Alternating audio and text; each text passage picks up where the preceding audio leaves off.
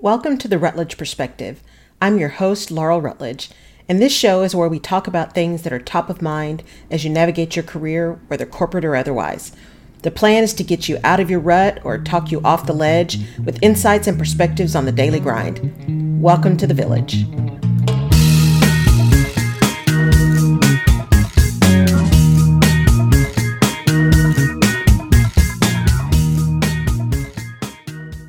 Today we're going to talk about showing up authentically, what that means, and how you might modify behavior depending on the situation that you're in. Many of us have heard that statement, you do you. And sometimes that statement comes across as, that's awesome, you do you. And sometimes it comes across as, well, I probably wouldn't do that if I were you, but you do you. And we know the difference between those two statements. And that's what is important as you are going through your professional and even your personal life with interpersonal relationships. You want to be able to know that your message, your position, your ideas, your thoughts can be received in a manner that people can understand them, can at least evaluate them, and can appreciate them. And that comes around much more often than not to the way it's delivered, the package in which it's delivered. And so when we talk about you do you, my position is, yes, you do you sometimes. So let me break that down a little bit for you. When you think about leaders and how leaders show up, the best leaders are ones that are most authentic, they're transparent, they're confident, they're leaders that are approachable. And when you think about how they respond to things, I often wonder, did they really say what they wanted to say or not? And many times, because we're all human, we all have pet peeves, we all have hot buttons, it may be that person didn't really say what they wanted to say or in the manner they wanted to say it because it just wasn't appropriate. But they did get the message across. For example, if a leader hears or a comment or sees a behavior that is inappropriate, the way they address that in a professional setting or with a colleague may be much more precise, much more pointed, much more calculated than if they witnessed the same behavior or heard the same comment in a situation that was much more informal with friends or family. Still consistent, still the same message, but the delivery was different because the environment required a different kind of behavior, a different delivery mechanism.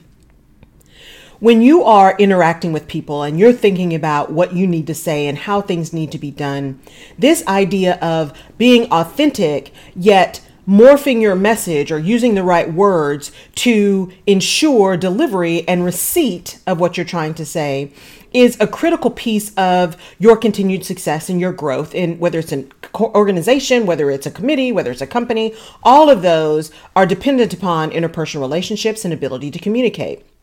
Now, I mentioned situational awareness earlier, and I'm using that in the broadest sense of the term, understanding who's around, what people do, how they get work done, who speaks the most, who speaks the least, how people interact with that, truly understanding your environment so that when you feel like it's time to just get in where you fit in, you can do that.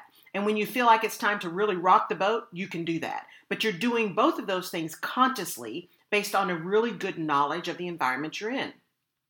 The other important piece of that situational awareness is really starting to have bright lines for you, and only you can draw these bright lines around what are the things that you may be frustrated by, but you can tolerate, and what are the things that really are non-negotiable for you, and therefore you need to make a decision. Those non-negotiable things that make you so frustrated and so out of who you are and how you normally operate that it just becomes completely incongruent with your core value system. When that happens, that can lead to greater levels of stress, greater levels of frustration, even anger, and your interaction with people can then be put in a box of this is someone who is unable to control their emotions. They're not professionally mature. They don't listen. Those kind of things that really aren't intentional and not you doing you, but are an outcome of this fundamental disconnect between your environment and who you are. Let me unpack those last points a little bit. Until you have your own thing there's always going to be something that's a little frustrating. It's not quite how you would do it or the way you would want it to be or placed where you would want it. So if you think about those pieces that are just irritations, frustrations, a simple example of that is something like a dress code.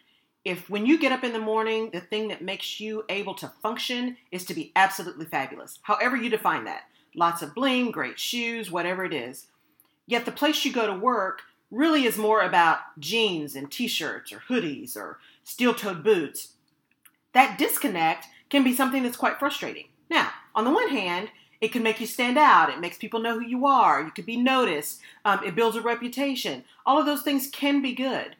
On the other hand, if this is who you are, but you've got to be able to be really informal, steel-toed boots, jeans, hoodie, in order to complete pieces of your job, and that's just not something you really like to do, that level of frustration could potentially build up, but is it a deal breaker? Maybe not. The other side of that, though, is those things that are fundamentally disconnected to your values. An example of that is if you know that in your position, you must be able to do telecommuting. The commuting is awful. You can do your work from anywhere. And so having the opportunity to telecommute is a non-negotiable for you. And you get to your organization and they're like, absolutely, we believe in telecommuting. We want our employees to have flexibility. Here's all your technology. We've got your computer, we've got your webcam, we've got your phone, we've got all of these things ready to go. And oh, by the way, we do have software embedded in the computer that can check you through the camera and can manage your keystrokes and watch what you're doing and how you're doing it and how often you're on and how long your pause is, etc. We want to be transparent about that, but it's really important that if you're telecommuting that we can still track your work and know that you're doing what you said you're doing on your telecommuting time. And when you hear that, it completely goes against everything you believe in. It tells you that the organization doesn't trust its employees. It tells you that it's not really bought into flexibility. It's just trying to put a good face forward so that people will believe it. That is something that for you is just not tenable. And that means you now have a different decision to make, because if you do you in that situation where there's a complete disconnect, your ability to maintain a level of decorum, your ability to be calm, your ability to respond professionally when all of a sudden you see someone pop up an IM on your computer because they've been watching you through your camera, is probably not going to be at the level of professional maturity, the level of clarity that you normally would do, because it is a gentle reminder or a very pointed reminder that they are doing something that just does not line up with who you are. And you do you becomes you doing you when you are overly angry, highly frustrated, and just quite put out. That is not a reputation that you want to build, and it's building simply because there's a disconnect. So you doing you could lead to you being tagged as over-emotional, non-committal, unable to be professionally mature, unable to have calm conversations. None of those things are true, but your behavior, because of the incongruence, will lead someone to be able to make those kind of decisions. So, bottom line, it really is important that you understand you do what you got to do until you can do what you want to do. And often that will mean being situationally aware so that you can modify behavior, still remain authentic, but ensure that your message or your point or your details are heard and accepted and understood. You need to know your non-negotiables. What are those things that are just frustrating, but what are those things that simply will not work, and that means you will walk away if some other arrangement cannot be made? And be okay with those. If they are truly non-negotiable for you, there is always another choice, another venue, another location that might work better for you and those things that are important to you. And finally, really know what you want. And be brave enough to demand that you have it, and fearless enough to go after it. Because it's there. We all have choices, and we all can take those choices and do us in the way that makes sense for our environment. So, you go out, have a great day, you got this, and you do you sometimes. And that's the Rutledge Perspective. I'll see you next time. You have been listening to the Rutledge Perspective. If we've given you a new perspective or helped you clarify your own, please like us on iTunes. You can find more information about this and other episodes of the show on laurelrutledge.com, or you can subscribe to the show where you get your favorite podcasts. You can also follow me on LinkedIn, Facebook, and Twitter. Oh, and if there's someone you think would enjoy or benefit from the Rutledge perspective, please pass it along.